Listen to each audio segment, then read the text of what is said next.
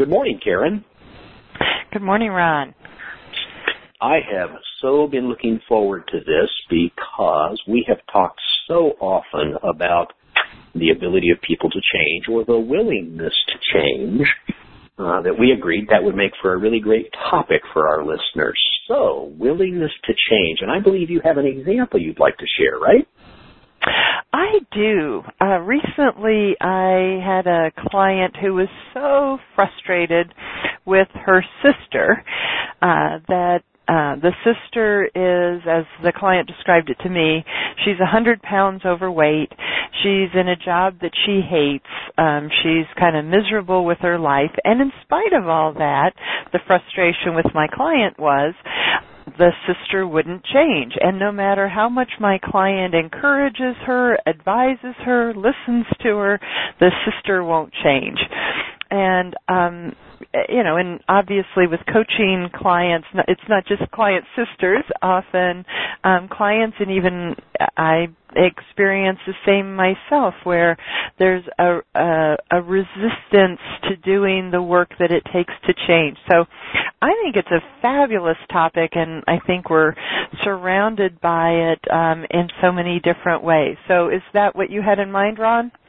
That's perfect, and you used a word that I think is a great entry point. You used the word resistance. That for some reason or another, despite, like in this instance, you're sharing where someone, and this is the story of me and my clients too. There's this great reason to want to change, and perhaps willingness, perhaps not. I guess that's up for debate. But there's clearly resistance, right? There's clearly resistance. So what does the resistance tell you? I think resistance comes from a lot of different places. One place, and I think a lot of it goes back to just a sort of a fundamental thing that we do with and to ourselves, which is tell ourselves stories. And that story can be a story about our identity. Like I'm not good at change. I hear that a lot. I'm just not good at change. And often what I'll do then is I'll ask the client about a place where they have changed, where they have taken on a skill or something, and help them recognize that they are good at change. And another one, I think, is we tell ourselves stories that it's hard. The traditional diet kind of thing. I'm depriving myself, or when I think many people create resistance by creating a story about how hard it's going to be. So I think resistance can come from there. And I think too that a big part of any set of behaviors is who we believe ourselves to be, our identity of ourselves, and our perception of what we can and can't do. So that's what I see as just some of the key reasons for resistance or not changing when we have good reason to. So what do you think of those, and what's your addition to that list? Well, I actually see the story piece and what I label the self-concept, the identity that you described. I see them as intertwined quite often, that, I've got this sense of who I am, and in many cases it's unconscious. We don't, there's that deal about how we think we know ourselves, but maybe we really don't. But if we ask others, maybe they know us better than we do ourselves because they can see us. And so I often find the story and the self-concept intertwined. So, for example, let's say that this idea that change is hard, the story that you were alluding to, that's one good story I run into, that could easily be intertwined with this idea that I'm the kind of person who's not able, which is a self-concept issue. And so when I add together change is hard and I'm not the kind of person who's able, I get a really powerful and oftentimes unconscious drag, or what we had just labeled resistance, that keeps me from being able to act in my own best interest. Does that make sense? Mm-hmm. It absolutely does. And boy, if anything starts to drag on our energy, we don't have the energy to follow through on it. So we need to add energy, not take it away in the process of change. Well, and so isn't some of this habituation too? I mean, I know we talk a lot about, neural pathways and neuroplasticity and the ability to change, but simplify it by calling it habituation. I mean, the ego itself keeps us consistent. That's probably a pretty good word for it. It keeps us consistent from day to day. And so if using your client example, your client's sister, if I'm a person who manages my day and my discouragement and my low sense of esteem by eating things that are pleasurable, and if I do that, 20 years, 25, 30 years, it becomes pretty habituated, right? Absolutely. Yeah, it is neural pathways, and part of the reason that we have that the human species has survived so well is we have such a powerful unconscious capability. So, once we turn something over to habit, it just happens magically. Talk about easy. It's really easy to do the same thing. I remember talking with my longtime mentor, Sam, and we were talking about this reality. And he said, he said, yeah, Ron, one day I came out of the convenience store, I'd gotten some gas, and I'm driving away, and I looked down, and I have a Milky Way bar, and I've taken 2 bites, and I don't remember buying the Milky Way bar, and I don't remember eating the 2 bites. And I thought, boy, that's like the epitome of habituation. We don't even know we're doing it.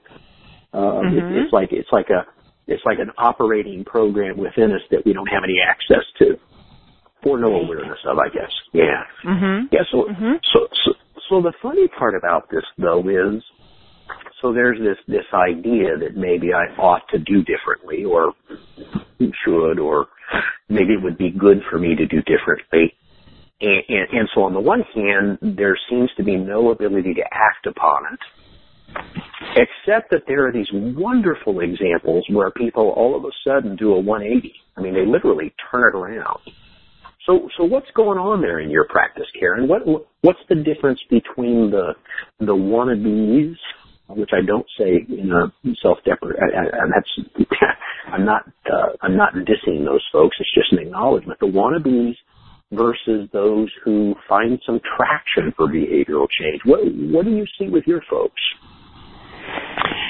There's that proverbial, we change because of pain or pleasure. And, to be honest, I have found that people change because of pain, but not necessarily permanently. I mean, we all know those people who have a heart attack and they clean up their diet and exercise for, about 3 months and then begin to drift back to those old patterns. So where I really see the transformation is, I would say, more on what you might call the pleasure side, the reason why to change.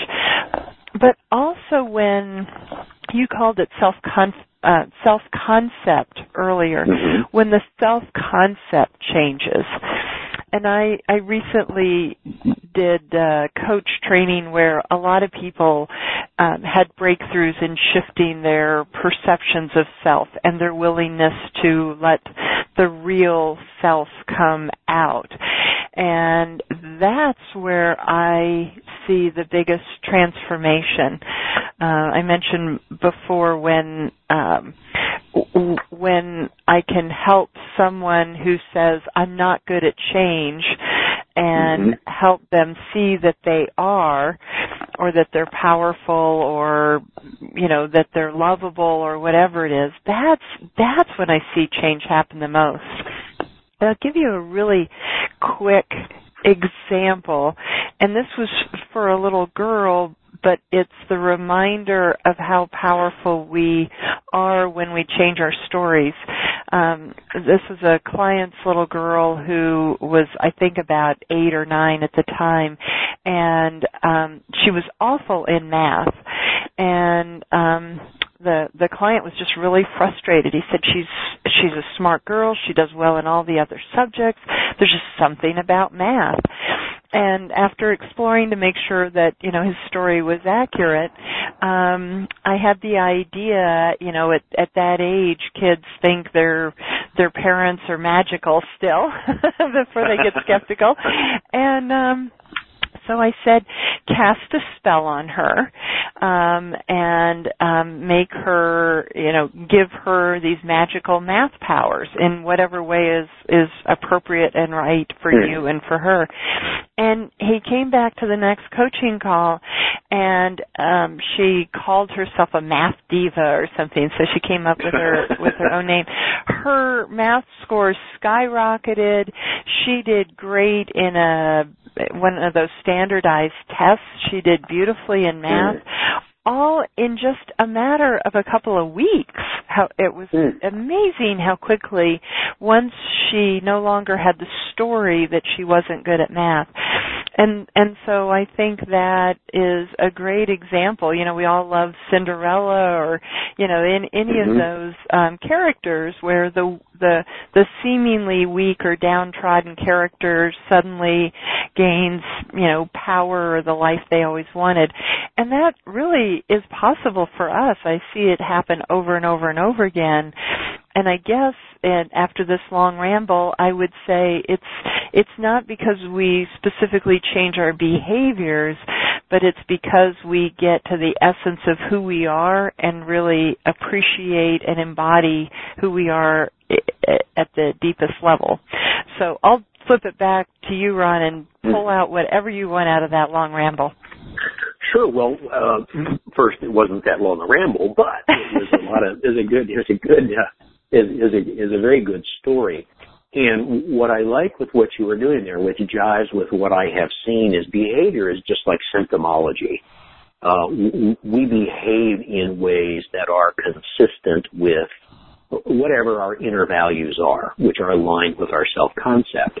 And so just like if you wanted to treat an illness, you have to get at the underlying cause, so too with behavior. And so what I hear is this exploration of self-concept, of how we identify ourselves, of how we believe ourselves to be, and of what we most value.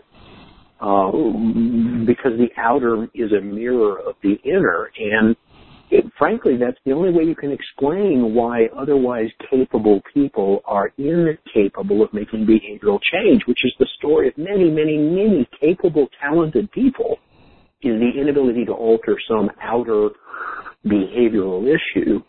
And so I like what you described in this, let's burrow down and let's see what's in there, or in the case of the little girl, let's just reframe the issue. I do like math diva, by the way. That's really precious. So this idea of my outer life being an expression of my inner identity, my inner values, my inner self-concept, and then taking a look at that inner self-concept and finding out where both the pleasure and pain reside, because they are what push us forward or keep us static. So as much as I appreciate people's desire to just change their behavior, I don't often see any success with outer behavioral change unless it is consistently enforced by something.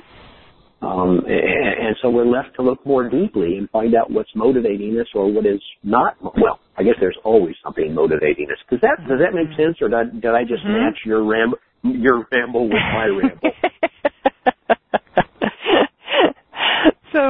So I think of what I hear from you is, we have to understand the inner, and when we shift the inner, then we change the outer.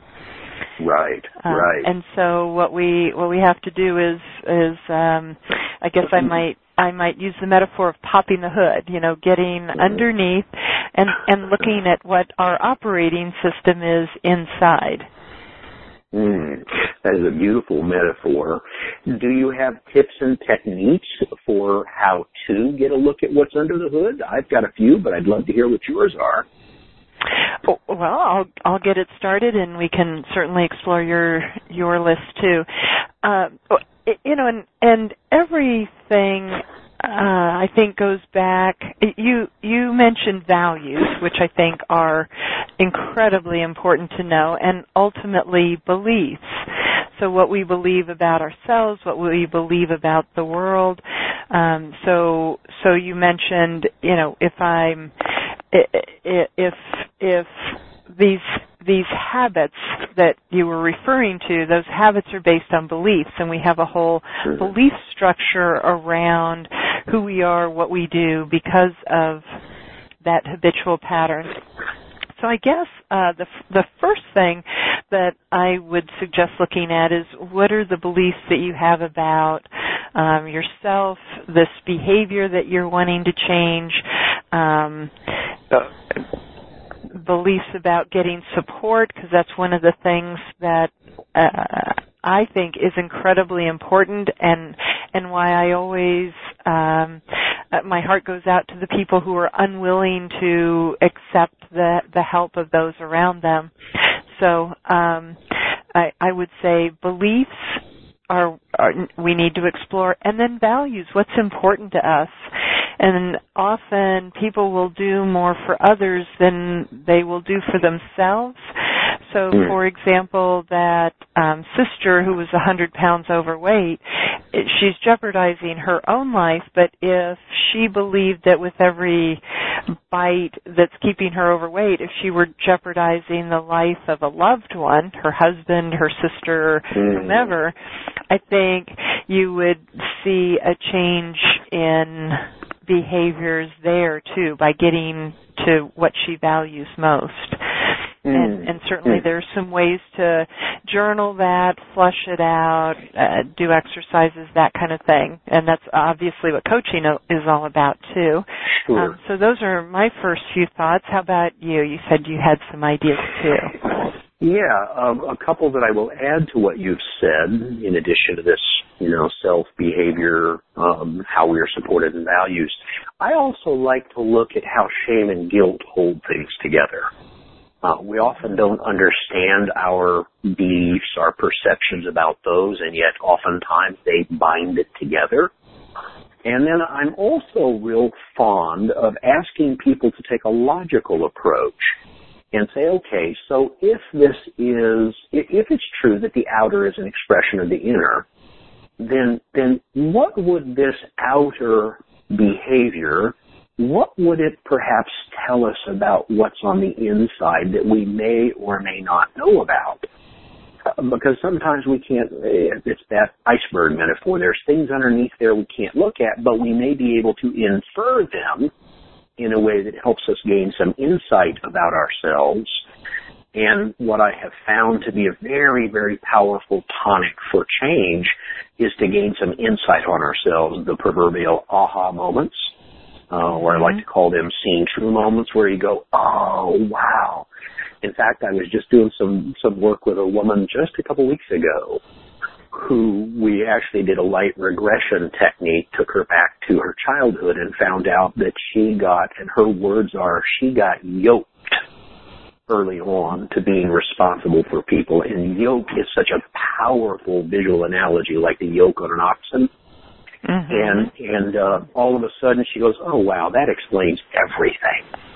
And it was some insight that was missing, that with the insight, all of a sudden she's experiencing behavioral change because she's seen herself and her behavior in a new light that changes everything. And by the way, it's a non-judgmental light. She's not got any shame or guilt about it. She's got clarity. So those are a few tips I've got. I was wondering if you have any closing thoughts, Karen, before I sort of wrap this thing up and we move on and let our listeners move on. Do you have additional thoughts that need to be added?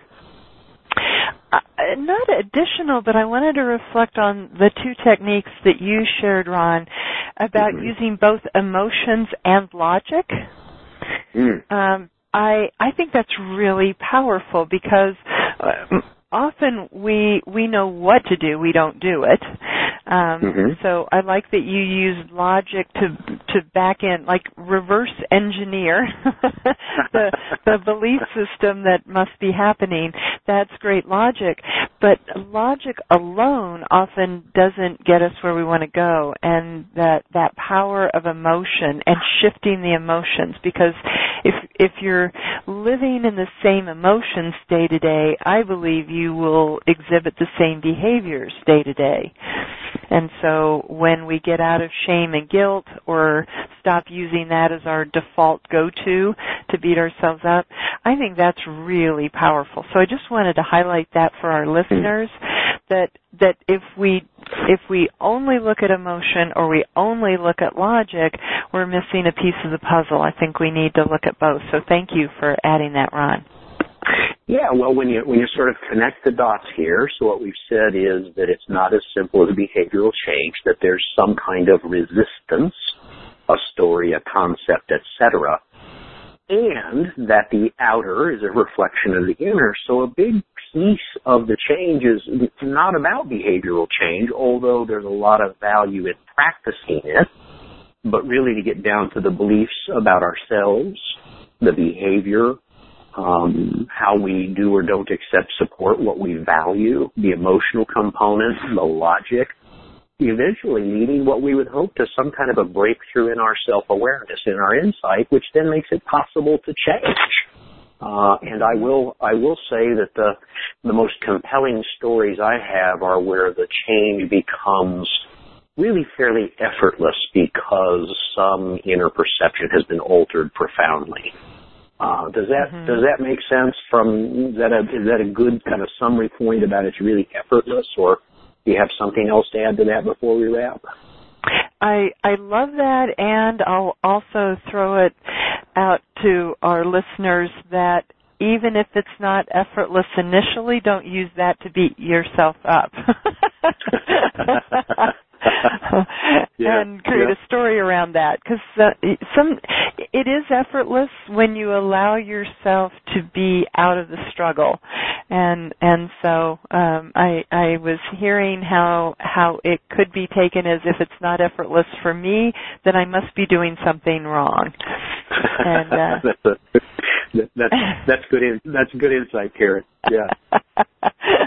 And so however our listeners do it for themselves, I totally agree with you, Ron, that when we shed the beliefs and the stories and the self-concept that no longer serve, then it is easy, but sometimes the process of shedding that does take some work. So thank you for a wonderful discussion on willingness. It was great fun, Karen. Look forward to our next chat. Have a good day. Mm-hmm. You too.